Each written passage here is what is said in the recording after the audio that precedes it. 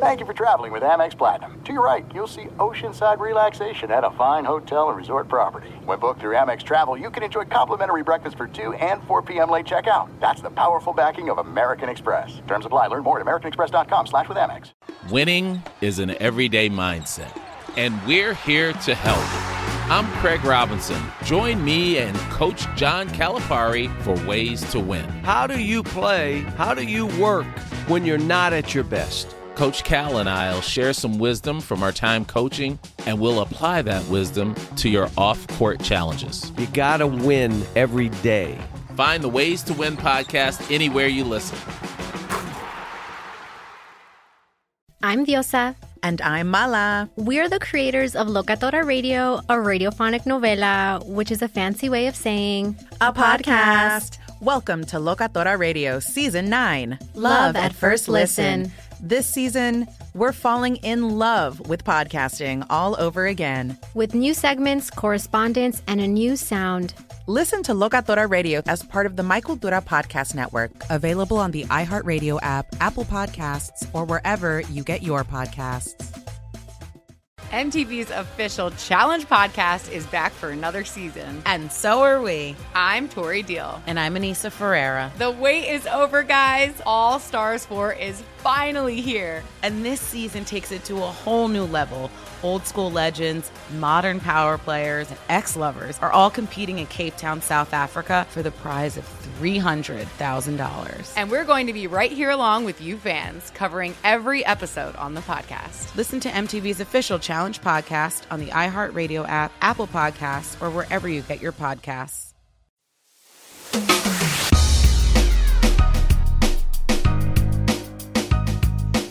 Hey, what up? Welcome in. Doug Gottlieb with an all-new all-ball, all basketball, all the time. Oh, yeah. Now we're a couple games into the NBA playoffs. Quick promotional note. The Doug Gottlieb Show is available, Fox Sports Radio, iHeartRadio app, 12 to 3 Pacific Coast time, 3 to 6 Eastern time. Here's what I'm going to do. I'm going to give you a couple of bang thoughts. And then what I will do is we'll get to the NBA draft and the NBA draft lottery. Okay, so look, in regards to the NBA's ratings being down, I think 40% year to year in terms of playoffs last year to playoffs this year on ESPN. One of the things that the NFL has maintained for the most part is the integrity of their calendar, right? Now, Thursday obviously has changed that, but there's a certain selectivity to when NFL games are on. And what I think the NBA is experiencing now is the same thing they've experienced in the regular season with the ratings since the new TV deal came in, which is it's just too much. We went from not having any live sports to doesn't seem to be a moment where there's an NBA game that's not on. You know, so I truly believe this. This is my true belief that there are portions of a bunch of different stories which have caused the NBA's ratings to be down. The primary of which, the biggest of which is, I think there's just a lot of games on. There's not an importance to it. You can't tell regular season to postseason. You know, we now have baseball on all the time, and it just becomes background noise. It's become a little bit of what baseball has always been for me in the summer, which is, or golf, right? You leave it on, you come in, you go out, you don't really pay attention to it, and then you watch in key moments. And I think that's a good portion of it. I also believe that, look, you don't have a couple of the best players and most watchable. Kevin Durant and Kyrie Irving aren't playing for the Brooklyn Nets. Like, I understand that KD is coming back from a catastrophic injury. He will have missed more time with this injury than any other star player has ever missed with an Achilles tendon, and that would have been the same case even if he played in the bubble. So this idea that he's not ready, he may not have been himself, but he absolutely was ready to play. He was already working out and playing. And then, you know, Kyrie Irving. So the first portion is, let me give credit to Adam Silver because the bubble has gone off relatively without a hitch. There obviously are some pitfalls to it, which I said you would see coming, which is, you know, guys in this environment for 2-3 months, you're not always going to get optimum performance out of them, and that's happened.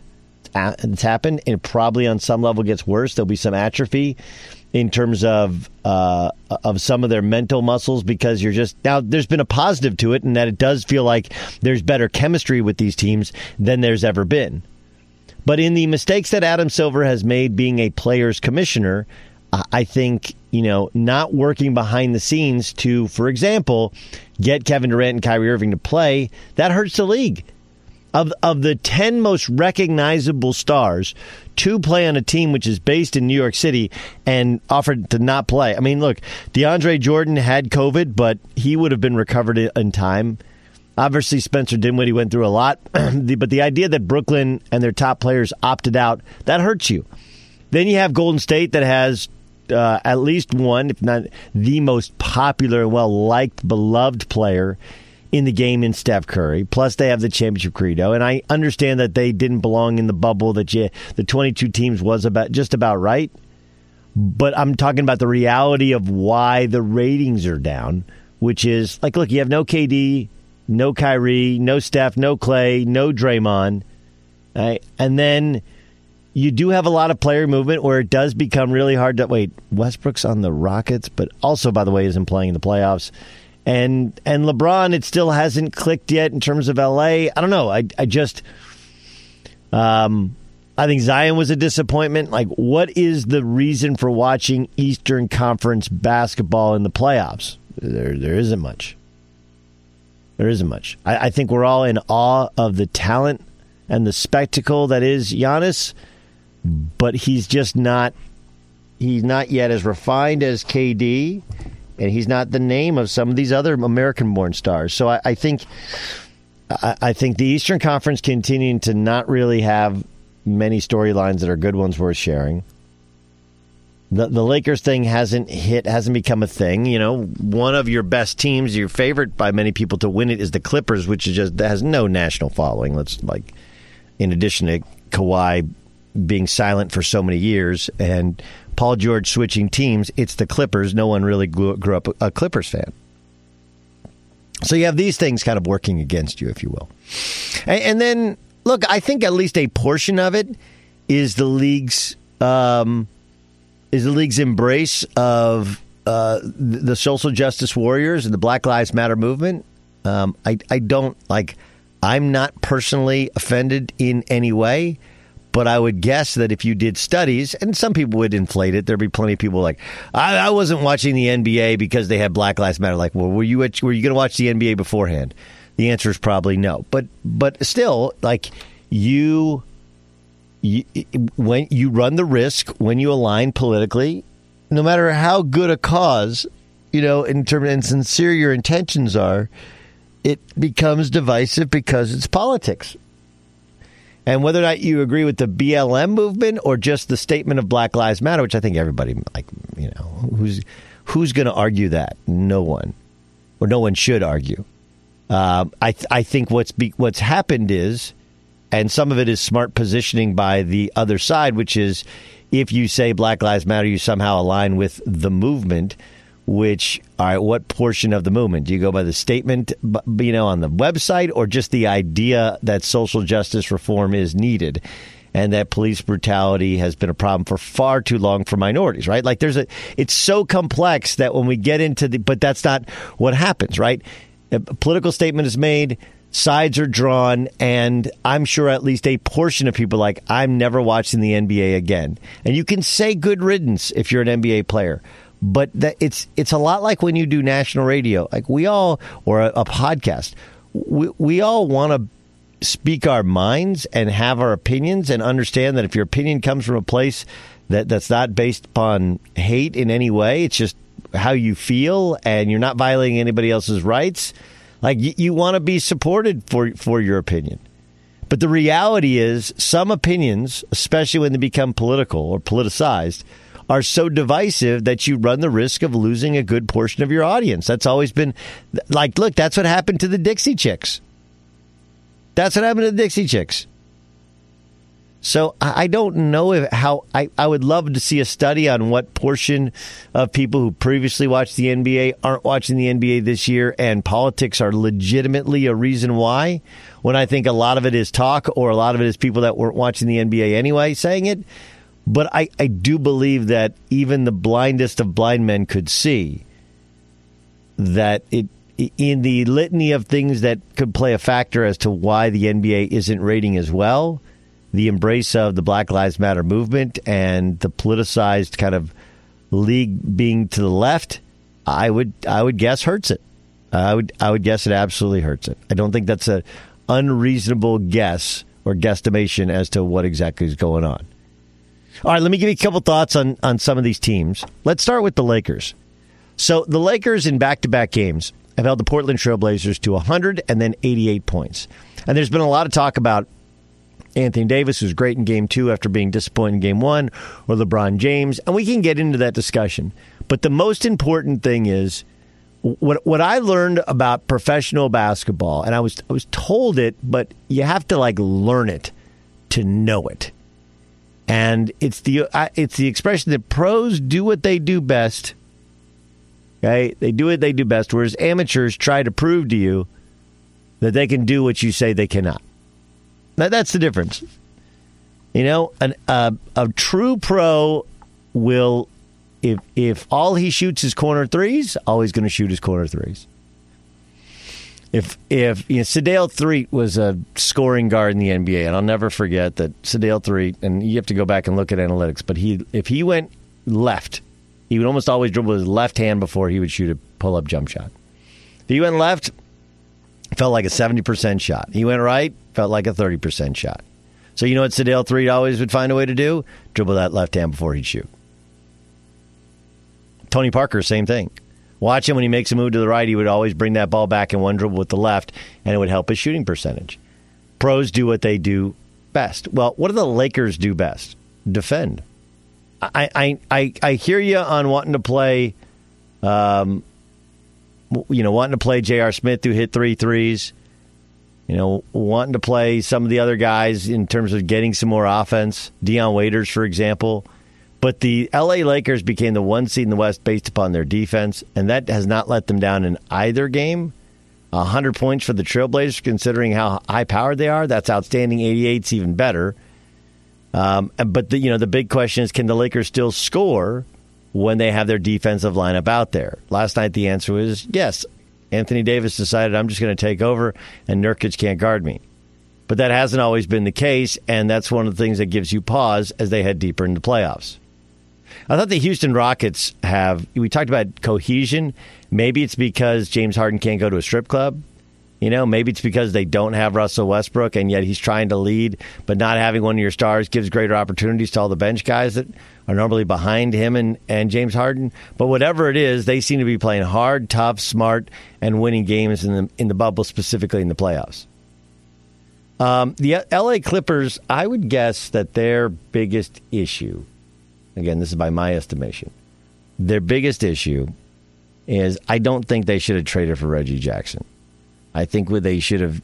I have no problem with them, getting another guard, especially when they acquired Reggie Jackson. They had all kinds of other injuries in their film room.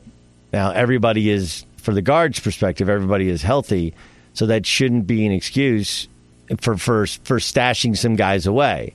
But I do think it's really interesting that we're talking about a team that has acquired Reggie Jackson, and now it's like, all he knows how to do is score. He doesn't know how to run a team. And then you have Landry Shamet, who's coming off of COVID, but can really shoot, and I think is a better defender than Reggie, and doesn't have the ego of Reggie. Doesn't have the experience either, but he's never been scared. I think the Reggie Jackson thing really screwed him up. In a team that's trying to find chemistry, you screwed up the chemistry even worse. And then you got the Milwaukee Bucks, who are fascinating, right? Obviously, they were great the second game against Orlando, terrible the first game against Orlando. But the big thing is, have people figured out how to guard Giannis? Well, not last night if you're Orlando, where you just give him so much space. But you have to get to his body. You have to get to him early.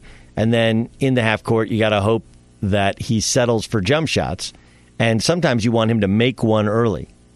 I'll say this. I think the Lamar Jackson comparison is a good one just because they're such freakish athletes. They take over in the regular season, but the postseason as a quarterback, you got to be able to throw. And you're talking about 35, 40 times a game, leave a team from behind. The same thing is true in basketball as he tries to replace, Tim Duncan. And I just don't see that happening. I don't see a trade happening. I'm not sure exactly what they're doing. But I look at the Bucks, and I think to myself, as much as Giannis is not yet refined enough to maybe win this thing on his own, I have a hard time thinking that Brook Lopez is good enough at what he does as a three-point shooting big, but also a bit of a rim protector, rebounder. Like, he's not a great three-point shooter. He's not a great rebounder. He's not a great rim protector. He's good at all these things, and he can also score with his back to the basket, but he doesn't do so often, and he would get in their way.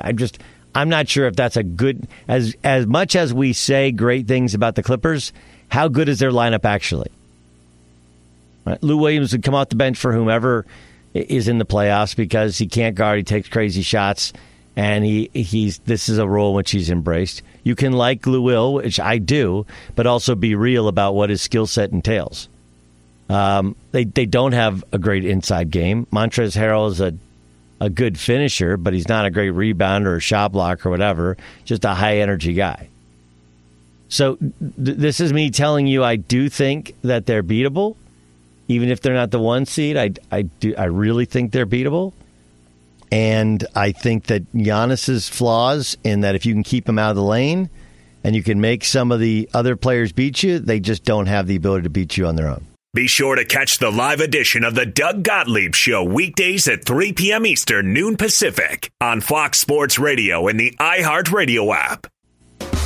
Let me welcome in Jason McIntyre. Of course, J-Mac has the Straight Fire podcast, which is available on the iHeartRadio app every day. Hot news topic of the day. Of course, he's the founder of The Big Lead. All right, J-Mac, a bunch of things to hit you with. Let me start with the Lakers. I said, look, they're built on defense, and 100 points allowed in the first game, 88 yesterday. Were you more impressed by Anthony Davis or by their defense? I'm going to lean on the defense. You're right, Doug. They gave up 36 points in the first quarter of Game 1. And yesterday in the first half, they gave up 39 points. I mean, they locked in. Damian Lillard had no room to operate. And let's be real, Portland, which has looked good in the bubble offensively, essentially had two guys. You know, Carmelo Anthony looked like the washed 30-whatever-year-old superstar he is. And it was basically Lillard and CJ. And when they were not available, Portland had nothing to do. Lakers defense was phenomenal, but props to Anthony Davis as well. You notice he didn't fade away, Doug. He didn't settle for the jumper. He attacked the rim relentlessly. Just an all-around great performance. Listen, this is why I predicted the Lakers would sweep Portland, not that garbage effort in Game 1. Okay, let's go to the Clippers, who will play tonight. How big a buyer? Do you think they're in trouble here in a series which is 1-1, but very easily they could be down 0-2? Yeah, no, I'm with you. It could be 0-2, and I'm curious as to the state of mind of Paul George. You never want to read too much, but I'm sure you saw his Instagram. He posted what the bleep is everybody talking about? Stop coming after me. He was 4 for 17 in game 2. He did not look good at all, and he couldn't guard Luka, couldn't stay in front of the 21-year-old. I think he'll be locked in. I would assume Kawhi Leonard will be up to the challenge. If they're not, this could be a series that goes 6 or 7, like everybody thought Portland would take the Lakers. Maybe Dallas is live in this and has a shot because Luka's just unguardable right now. Okay, I was impressed by Houston. I saw some big-time defense being played. I also am realistic. They're playing against a really young Oklahoma City team that kind of collectively, shit the bed when it got to the fourth quarter and they had a lead. Dennis Schroeder trying to go one-on-one, and they just don't have enough offense if Chris Paul can't get a step. But I wasn't. I'd be lying if I didn't say I was super impressed. Should I be? Robert Covington is a guy who is really coveted in this league, one of these 3-and-D characters who could kill you on the wing and then lock you down. But you're right. I think they had 8 steals in Game 2. James Harden actually playing defense, again, against Gallinari, which is one thing. Let me see them do that in the next round against LeBron. Let me see them do that against Anthony Davis, and I'll be impressed. But they do look like a problem right now. Doug, I do wonder. Okay, they look so good in these 2 games without Russell Westbrook. We know he's a ball-dominant, mid-range shooter. I just wonder what's going to be their state of mind when he comes back. Is he going to upset the apple cart We know Harden has not really worked with everyone. We know Russ had his issues with Paul George and Kevin Durant, who was the superstar. I'm curious as to whether or not they take a step back when Russ returns. Okay, NBA draft lottery last night. If you're the Minnesota Timberwolves, what do you do? I go Anthony Edwards, the shooting guard out of Georgia. I know people are going to push LaMelo Ball. You may even push LaMelo Ball. No. But I think D'Angelo Russell and LaMelo Ball would fight, if that were the backcourt in the preseason, and it would carry over into the season. I don't think that would work for LaMelo Ball. He's the big story at the draft. I think it's a match made in heaven with him and Michael Jordan. Michael Jordan, LeVar Ball, LaMelo. I mean, this is, the Hornets need to sell tickets badly. And their backcourt is a couple dogs, right? Devontae Graham, Terry Rozier. Those guys, they're not willing to give up positions easily. I think LaMelo fits third. I can't see him operating in the Golden State Warriors system. Maybe they take a chance on him and say, hey, let's go ultra small with really three guards, Andrew Wiggins as a four. But I don't know if Steve Kerr's ready to go that radical. But I have Anthony Edwards going one. They'd have a decent nucleus, right? Edwards, Cat, D'Angelo Russell, and Malik Beasley. Remember, they got him in the trade with Denver. He's a nice young shooter. You're going Malik Beasley on me. That's really the game changer. I'm with you on LaMelo. Like, look, I actually think he could be good with the Warriors as a developmental guy because he really likes to pass. And their culture of working on your game and your shooting could only really help him. But I also think that the gist that you get is, hey, they want to win in the next kind of 3 years. And that's the thing about the draft. Most drafts, guys aren't going to help you for 3 years. And then this draft, guys are very far away, even after those top three. Even after those, especially after those top three, from helping you right away. Okay, last thing: Milwaukee Bucks dominate the Orlando Magic. Are we good now? We all set? That's just the Bucks with one stinker, or was Game 1 a sign of things to come? No, I think they're fine with Orlando, Doug. But I do. If you look at Chris Middleton, I mean, he was like 1 for 8 shooting. He's now shooting, I believe, 20% from the field in this series. Like, this is a problem. If he's your number 2 guy. Okay, and the next round you're going to be facing a Miami team that has a lot of offense. I don't know about you, but I'm just over the top on Tyler Hero, Duncan Robinson, Jimmy Buckets. I like this Miami Heat team a lot. Milwaukee can just destroy Orlando. That's fine, but they are going to have major problems with Miami. Bam Adebayo can match up with Giannis. Nobody can stop Giannis, but he's going to get his. But Bam Adebayo is a good young player defensively, and I think Miami can push or beat the Bucks in the next round. Last thing, why do you think the ratings are down for the NBA playoffs? Oh, you can't make this a last one. It doesn't help that markets in the East, New York, obviously Chicago in the Midwest, LA before LeBron got there was pretty awful for but New York was not in the playoffs last year. Chicago was not in the playoffs last year. Year to year, down 40% on ESPN. Why do you think that is? Listen, it's a confluence of events. It's not one thing. People going more to watch politics as America is in trouble. Obviously the social issues don't always help. But again, I just find it hard to believe that an NBA fan who maybe plays fantasy, goes to games, gambles on games, is all of a sudden saying, hey, they got Black Lives Matter on the court. I'm not watching. Like, I don't buy that. I mean, maybe 1 or 2 people, but I'm not buying these jabronis on Twitter who are pushing that angle. It's a lot of factors at play, and I think they'll be helped once the big markets get better and, the super teams emerge once again. Because their ratings were great when the Warriors made that run to the finals. Must-see TV. Straight Fire is the podcast. You can hear it every morning. Thanks to my good friend Jason McIntyre. J-Mac, thanks for joining us on All Ball. Anytime, buddy. When you drive a vehicle so reliable it's backed by a 10-year, 100,000-mile limited warranty, you stop thinking about what you can't do and start doing what you never thought possible. Visit your local Kia dealer today to see what you're capable of in a vehicle that inspires confidence around every corner. Kia, movement that inspires. Call 800-333-4KIA for details. Always drive safely. Limited inventory available. Warranties include 10-year 100,000-mile powertrain and 5-year 60,000-mile basic. Warranties are limited. See retailer for details. Winning is an everyday mindset, and we're here to help. I'm Craig Robinson. Join me and Coach John Calipari for Ways to Win. How do you play? How do you work when you're not at your best? Coach Cal and I will share some wisdom from our time coaching, and we'll apply that wisdom to your off-court challenges. You got to win every day. Find the Ways to Win podcast anywhere you listen. Juan Gabriel, Juanquis, Selena, Selena, Celia Cruz, Azúcar, Harold G, La Bichota, Christina Aguilera, Ex-Tina, just to name a few. We're serving the whole story. From rags to riches. And all the tea in between. I'm Liliana Vasquez. And I'm Joseph Carrillo. And we're the host of Becoming an Icon Season 2. Guess who's back in the house? And we're bringing you even more stories behind the world's biggest stars in Latin music. Certified Latin royalty. Consider us your star sleuths, your chisme besties, digging beneath los mejores éxitos to bring you everything you didn't know about your favorite Latin icons. Hey, you know what, my boo? You're my favorite icon. Aw, Joseph. Listen to Becoming an Icon, part of the Michael Dura Podcast Network, available on the iHeartRadio app, Apple Podcasts, or wherever you get your podcasts.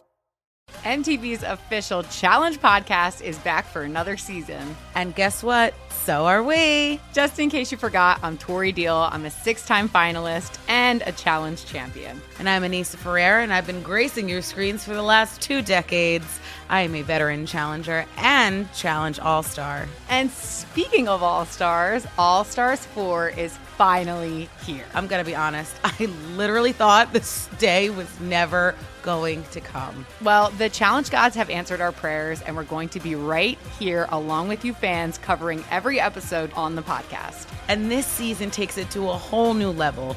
Old school legends, modern power players, redemption seekers, and ex-lovers are all competing in Cape Town, South Africa for the prize of $300,000. Anyone can win, relationships matter, and only one All-Star will claim the title of Challenge champion. Listen to MTV's official Challenge podcast on the iHeartRadio app, Apple Podcasts, or wherever you get your podcasts.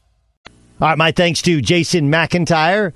Again, that podcast is Straight Fire, which you can download on a daily basis. It's about 20, 30 minutes long. Jason, the founder of The Big Lead as well. Okay, so maybe a couple thoughts on the NBA draft. Look, I'm not going to hold LeVar against LaMelo, right? Nor am I going to hold Lonzo against LaMelo. Because here's what we'll do. We'll say, hey, look, Lonzo was a good athlete, went to the NBA, got some legit strength training, became a very, very good athlete, and a dynamic defender, which he wasn't at UCLA or in high school. They just pressed and reached, and it wasn't good fundamentals or whatever. And so you'll say, okay, well, why can't the same thing happen to LaMelo? Okay, so if the good can happen to LaMelo, why can't the bad as well? And here's what I mean. Lonzo obviously has always shot the ball wrong side of his face, and he's kind of moved it over a little bit to the middle of his head, but he still struggles with his shooting. I know we think of now part of the LaMelo thing with the field goal percentages is he takes a lot of bad shots, but he's not a great finisher, and his brother's not a good finisher, and he's not a very good shooter. Look at the numbers, the raw data when he played in Australia.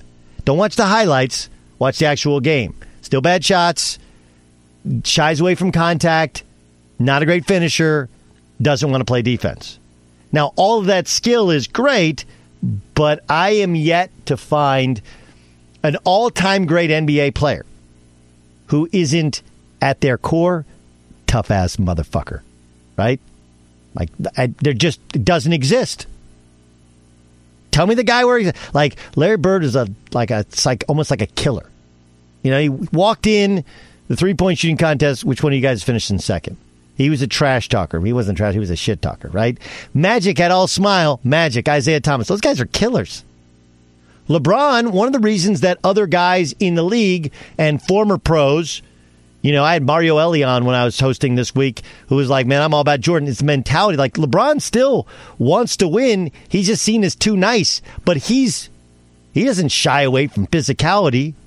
And I understand you're just a kid, but I would caution you about LaMelo, which he might lack that mentality, where Anthony Edwards does not. Now, Anthony Edwards may not have the skill or the vision and may ultimately not become what LaMelo could become.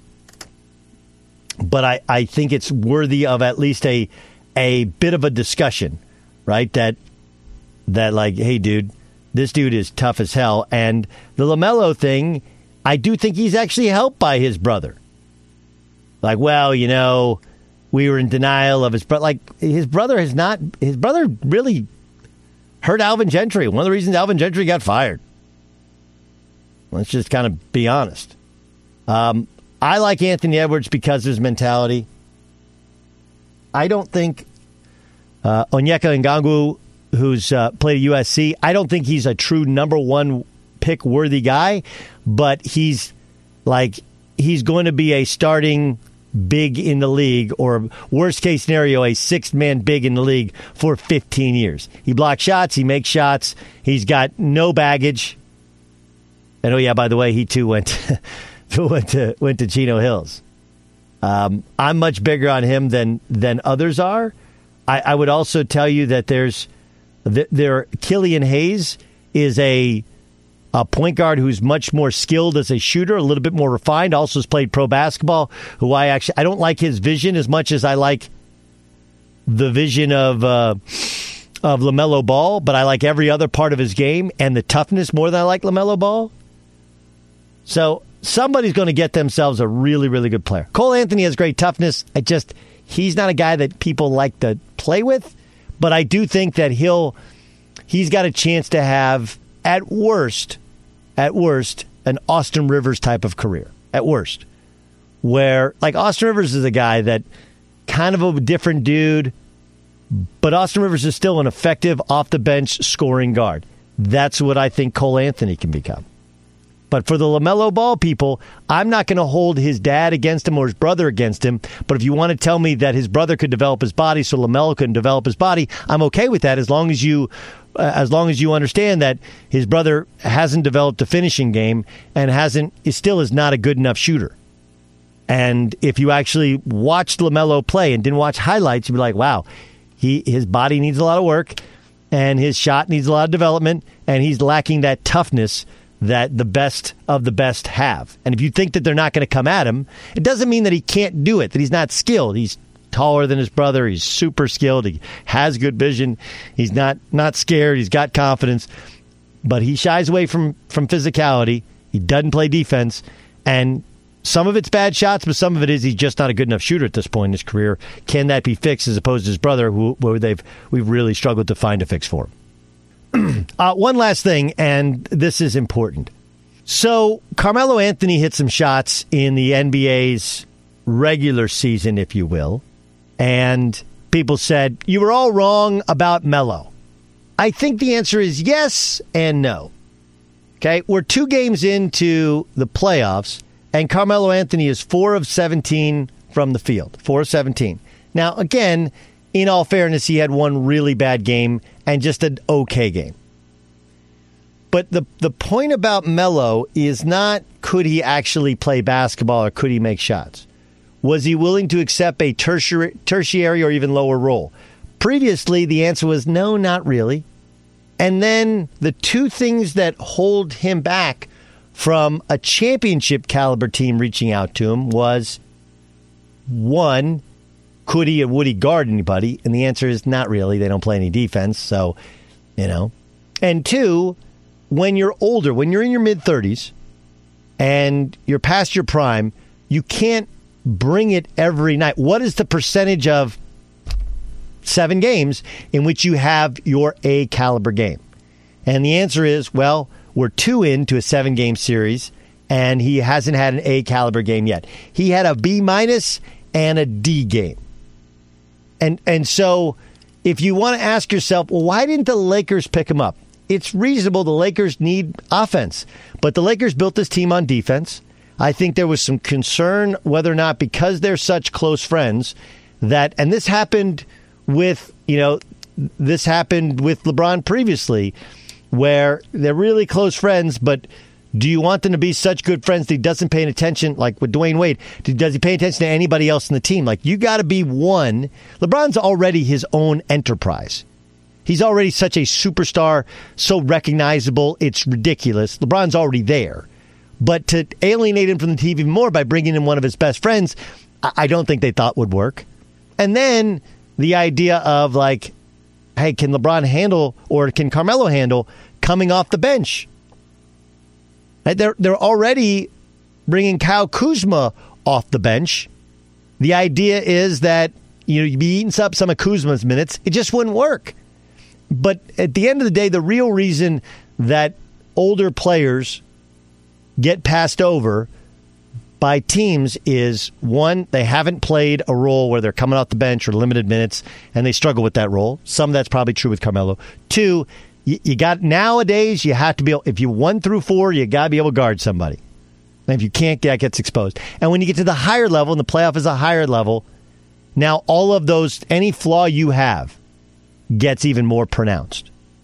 And so to the people who shouted on the rooftops, you're wrong about Melo.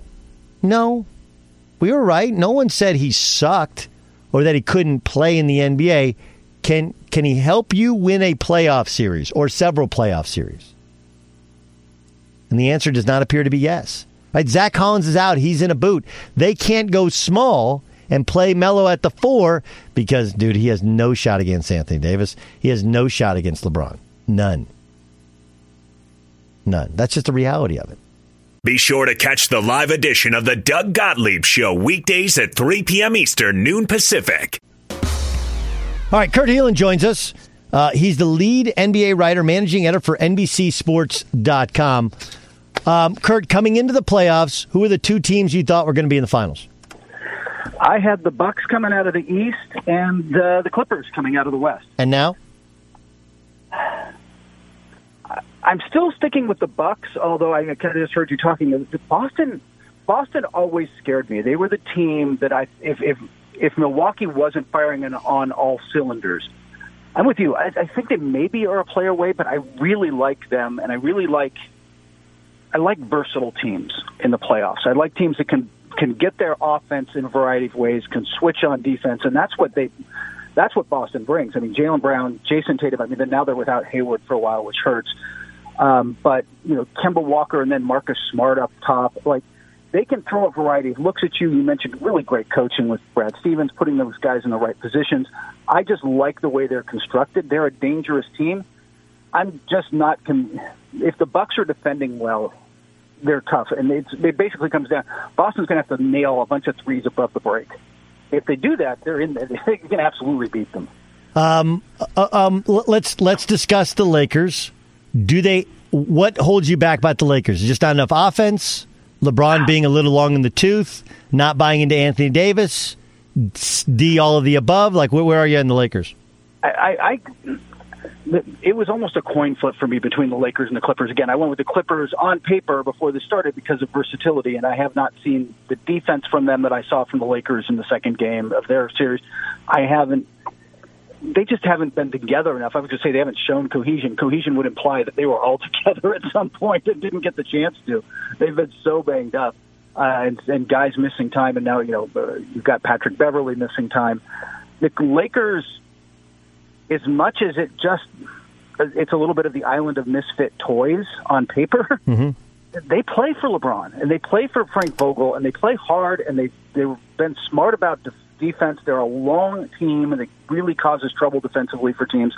And, at the end of the day, it becomes about matchups, especially when you get deep in the NBA playoffs. It's just, the Lakers can run. It's the last 5 minutes of a close game. I'm just running a whole lot of LeBron James, Anthony Davis pick and roll and saying, good luck. Stop that. And I'm not sure that there's an answer for that around the league. So I am sold that they are very good. I love that their defense is back. And if I had to pick today, I'd say they're playing better than the Clippers, but I'm too stubborn to move off my pick yet. No, that's okay. I'm a little stubborn to move off my pick as well. And I know that the Clippers are playing without Pat Beverley, who is kind of their heart and soul, and I do think he makes them a little different. I don't know if, I don't know if the Reggie Jackson thing didn't screw him up. That's what it feels like to me. I'm with you. Look, if Reggie Jackson's fine in the regular season for 15 minutes a night or something off the bench, whatever, I don't want him out there in crunch time minutes of a playoff game and playing heavy minutes in a playoff game, and that's kind of just where the Clippers are. Okay, let me ask you about the Rockets. any potential for the Rockets there? Like, I got to be honest with you, I have been impressed, not just with the defense, but also, like, they look like a legit team. And a lot of these teams, I think there's going to be better chemistry. They're spending more time around each other. There's less nonsense or whatever. So I'm kind of impressed by the Rockets. I don't know if I'm impressed enough to think they can win a series, but I do think they'll be a hard out. Doug, is there any team buying into what the coach is selling more than Houston right now? Like, they went with just not even, everybody's calling it micro ball because, you're using P.J. Tucker for large stretches at the 5 and Robert Covington. It's not even guys who are genuinely centers. They're like, their roster has completely bought into this is what's going to happen and this is what we can make this work and this is going to be fun. They are having each other's backs, and then you got into it. Look, I wasn't ever worried about them being able to score. I mean, that James Harden guy's pretty good at that. He sets guys up. I wasn't worried about their ability to get buckets, but the defense was always the question, and the effort has absolutely been there. They've been sharp with their rotations. They've been physical. You think you can it's not simple like, oh, you know what? They got small guys out there. We'll just throw it in the post. You try to move P.J. Tucker out of the post. No, good luck with that. Well, here's the thing about so I got a chance to coach a couple years ago in Israel in the Maccabi games, right? It's like Oh yeah. Okay, and so it's interesting. I went over there and I had two big guys, and so we play the Israel under-22 national team, and we're down 18-0 to start the game. And I'm like, holy shit, I don't know what I'm doing, right? Like, I thought I knew how to coach, and I didn't know what I was doing. And then I was like, all right, hold on. First thing is you got to get off the schneid. We got to score. So I took my two big guys out, and I decided to play small. And we climbed back in the game within 4 in the second half, and it was a scrimmage, and our best player rolled his ankle, and then I was just like, all right, let's just play everybody, whatever. But I ended up playing in the play, throughout the thing and playing mostly small and then adjusting occasionally using one big guy and then two big guys and toggling my lineup. But what I learned about coaching small ball was a couple things I'd already known and a couple things that I thought and a couple things I had no idea. And I think Houston already knew all these things and is discovering, first of all, when you're smaller, you're allowed, especially in the post, you get away with a lot more defensively. You just do. Like, the big guys always get called for a push-off or an elbow or whatever. For no fault of their own, they're just big. Big guys don't get the calls the way the guards do. So the first thing is you can be crazy physical when you're small. Second of all, you end up switching. A lot of times you'll switch everything when you're playing small ball, and it's really hard to run offense when you're small. When they're switching everything, it's really hard. You got to have a very well designed offense, and you got to be able to take advantage of the switches with rolls and post ups and slips, and that's a very difficult thing to do. And then offensively, while you may take more jump shots, and sometimes even if you don't have a better shooting team, I always feel like you're going to shoot a better percentage because you have more guys that can naturally handle the ball and naturally make passes. And then the last thing is, and this is something that Oklahoma City has fallen victim to, is the whole year you work on your sets and your offense and this and that. And what happens is when you have one big guy and they have Steven Adams and they have all small guys, you become fixated on throwing the ball into low post, even though you never played that way the whole year, right? And you stop running offense. You stop doing anything. And, oh, yeah, by the way, when your big guy gets way more touches than Steven Adams is getting 3 times as many touches as he normally gets. He's exhausted. So now he's not making the shots he normally makes, and now he's not defending the way he normally defends because he's getting the ball so much more because we think he has a mismatch every time down. Those are some of the things I learned coaching small ball. Actually, that's really fascinating. And I think the idea that you start to get out of your game plan because you want to attack or get out of what you're comfortable and best doing because you're like, oh, this is how we have to beat them, is what gets you in trouble, right? Like, you start to think, oh, we're going to do this. Steven Adams, you should not be running your offense through Steven Adams. And by the way, I love Steven Adams as a player. Like, I love he remains the best Dothraki player in the NBA. There's your Game of Thrones reference. Yeah. But he's like, I love him playing. But he's not the guy I'm running my offense through. That's not what he brings to the table. And then you've got these NBA players. James Harden is a really good post defender. He's strong in the lower body. You're not moving him. You've got to pick the right guys. It's not that easy to just post guys up. And then, if you're getting away from what you do, you're in trouble. I'm curious what happens to Houston when they run into teams The Clippers like to post Kawhi. LeBron James is a beast in the post. Like, there are teams that can cause them problems with those plays, but it doesn't seem to be Oklahoma City. No, I think Kawhi will have a field day. People forget that Kawhi was a center growing up, and he's a very refined post scorer. And those same matchups are not good. Like, James Harden's a good post defender. Kawhi Leonard's an excellent post scorer. That could get ugly in a hurry. Do you look any differently on Giannis after seeing him? That I know they ride the ship in Game 2, but Game 1, some of the old warts, the missed free throws, the missed three-pointers, the lack of feeling of what to do and when to do it. We saw it once in the regular season. Does that change how you view Giannis at all? Not terribly, although if we see those same issues, if we see then he hasn't grown, and frankly the Bucks haven't grown, and they get bounced by the Celtics or whomever. Toronto. We keep sleeping on Toronto. We should not be sleeping on Toronto. They might be the best team in the bubble right now. Then I'm going to have my questions. Like, at some point, I need to see it, but I'm not going to take it from just one bad first game against Orlando. And he had some rough spots in the bubble during this year, but I'm watching. Like, I am. Like, did Mike Budenholzer? They've always run into trouble. All right, we're going to wall off Giannis. We're going to put 3 guys there. Are you going to beat me with plan B? And they started to in Game 2, but that's against the Magic. I need to see it against better teams. I need to see them adapt because they certainly didn't in Game 1. Yeah, where are you with Toronto? I everybody likes them. I like them. I'm blown away by what's happened with Fred VanVleet's career. Yeah. But I'm also realistic in that generally in the playoffs you do seemingly need that alpha to kind of carry you over the threshold, which they had last year. What are your thoughts on this version of Toronto? I think I'm with you here, which is, look, they're playing great defense right now. They know how to score as a team. Pascal Siakam has stepped up into a kind of a poor man's Kawhi type of role for them from last year. Kyle Lowry's Kyle Lowry. Their defense is just sharp. Their rotations are sharp. When it gets down to the final, 4 teams in the East, maybe final 2 teams, and the other team's good enough to take away that stuff. Kawhi just got his shot. You end up needing a guy who can just go get his shot. That's why the Warriors went and got Kevin Durant. At the end of the day, as good as Steph Curry and all of them were, they needed one more guy who could just go get his shot in the half court. I'm just not sure they have that guy right now. That is ultimately, I think, their undoing. And every time I say that, I've been selling them short all year, Doug, and I've been wrong all year. So I'm starting to take my Spurs feel with them, which is, I wasn't going to say the Spurs missed the playoffs until they were mathematically eliminated on the last day. I'm starting to do that with Toronto. Okay, last thing. Has there ever been a less hyped draft class than this draft class? No, I don't. Is there any time you're like, yeah, it's just been people are trying to make stars out of these guys, right? You're trying to make LaMelo Ball has all. LaMelo Ball does have potential. LaMelo Ball's shot might be worse than Lonzo's. Like it is worse than Lonzo's right now. Lonzo's just come along. So does Lonzo hurt LaMelo? And let me look. I think he helps them from the Lonzo wasn't seen as he didn't play defense till he got to the NBA, and he's become a really good defensive guard.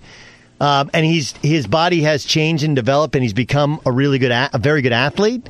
So there is that for LaMelo, where he's long now, and he does lack kind of muscle tone. He doesn't seem like he's a great athlete, but maybe on the other hand, like Lonzo can't finish, neither can LaMelo. He doesn't seem to like contact. And LaMelo just doesn't have... He's also didn't make a high percentage of shots. Granted, you're playing against men, but some of it's shot selection, but some of it, as you pointed out, he's going to have to fix his shot. And then there's just so much he has to learn, like his brother, where...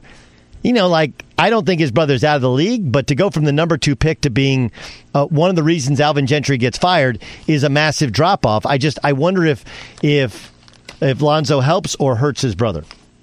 It's a good question. Lonzo is I think Lonzo at this point is like a solid rotation NBA player. Like he's fine, but he certainly wasn't. And the worst thing that happened to him in his career might have been Magic Johnson at his introductory press conference. Saying, "Oh, your number. We expect you to be up there on the with all these other retired numbers." That said, I think it hurts him. I think this is what hurts him. Lonzo, for all his flaws, is a gym rat. Lonzo puts in the work. That's not really the question around the league. Does LaMelo? The real question with him, and frankly, he's not the only guy in this draft class. The real question is, will he put in the work, or is he just kind of an Instagram sensation and expects to be that way and is going to learn some hard lessons in the pros, or is he going to grind like he's going to need to grind to maximize that potential? And where you fall on that scale is what you think of LaMelo. It's a great point. Well, listen, I love your stuff. Of course, you can check it out at NBCSports.com. Follow him on Twitter at Basketball Talk. Kurt, thanks so much for spending some time with us here in the All Ball Podcast. And thanks for having me on, Doug. Take care of yourself and stay healthy, man. All right, it's Kurt Helin, lead NBA writer, managing editor, NBCSports.com. It's the Kia Summer Sticker Sales Event, so give your friends something to look at, like a B&B with an ocean view, an endless field of wildflowers, or a sunset that needs no filter. Make this a summer to share and save with a capable Kia SUV or powerful sedan. See your local Kia dealer or visit kia.com to learn more. Kia, movement that inspires. Call 800-3334-KIA for details. Always drive safely. Sale applies to purchase of specially tagged 2024 vehicles only. Quantities are limited. Must take delivery by 7/8/24. Winning is an everyday mindset, and we're here to help. I'm Craig Robinson. Join me and Coach John Calipari for Ways to Win. How do you play? How do you work when you're not at your best? Coach Cal and I will share some wisdom from our time coaching, and we'll apply that wisdom to your off-court challenges. You got to win every day. Find the Ways to Win podcast anywhere you listen. Juan Gabriel, Juanquis, Selena, Selena, Celia Cruz, Azúcar, Karol G, La Bichota, Christina Aguilera, Xtina, just to name a few. We're serving the whole story. From rags to riches. And all the tea in between. I'm Liliana Vasquez. And I'm Joseph Carrillo. And we're the host of Becoming an Icon Season 2. Guess who's back in the house? And we're bringing you even more stories behind the world's biggest stars in Latin music. Certified Latin royalty. Consider us your star sleuths, your chisme besties, digging beneath los mejores éxitos to bring you everything you didn't know about your favorite Latin icons. Hey, you know what, my boo? You're my favorite icon. Aw, Joseph. Listen to Becoming an Icon, part of the Michael Dura Podcast Network, available on the iHeartRadio app, Apple Podcasts, or wherever you get your podcasts. MTV's official Challenge podcast is back for another season. And guess what? So are we. Just in case you forgot, I'm Tori Deal. I'm a 6-time finalist and a Challenge champion. And I'm Anissa Ferreira, and I've been gracing your screens for the last 2 decades.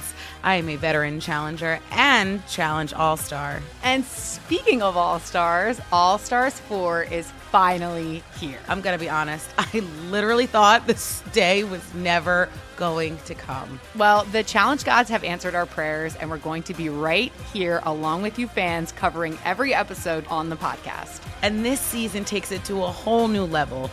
Old school legends, modern power players, redemption seekers, and ex-lovers are all competing in Cape Town, South Africa for the prize of $300,000. Anyone can win, relationships matter, and only one All-Star will claim the title of Challenge Champion. Listen to MTV's official Challenge podcast on the iHeartRadio app, Apple Podcasts, or wherever you get your podcasts.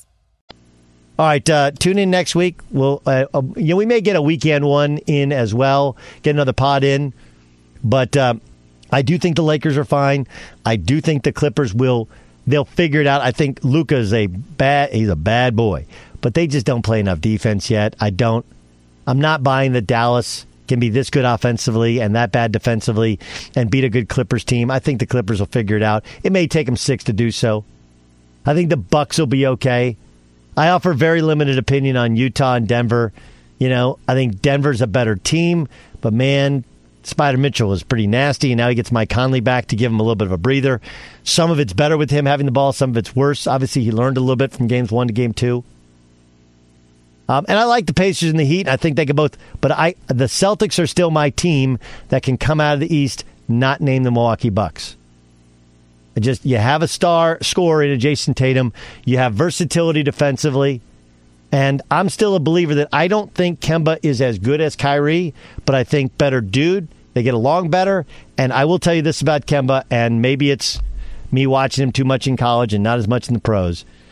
Game on the line, I have just as much faith that Kemba can get his own shot and make a bucket as I did that Kyrie could. And I think they're two of the best in the game. So you got great coaching. You got good length, versatility. I like the Celtics. I still have the Celtics coming out of the East. I have the Clippers coming out of the West, but I am nervous about the Clippers because they have not shown the cohesion I thought they would show. I thought you would really enjoy both perspectives on the NBA from Jason McIntyre, Kurt Heelan, and of course mine. And remember to download, subscribe, and rate. Listen to the Doug Gottlieb Show daily, 3 to 6 Eastern, 12 to 3 Pacific. In the meantime, enjoy the playoffs. I think we'll have college basketball. We'll talk some bubble talk next week as well. I'm Doug Gottlieb. This is All Ball.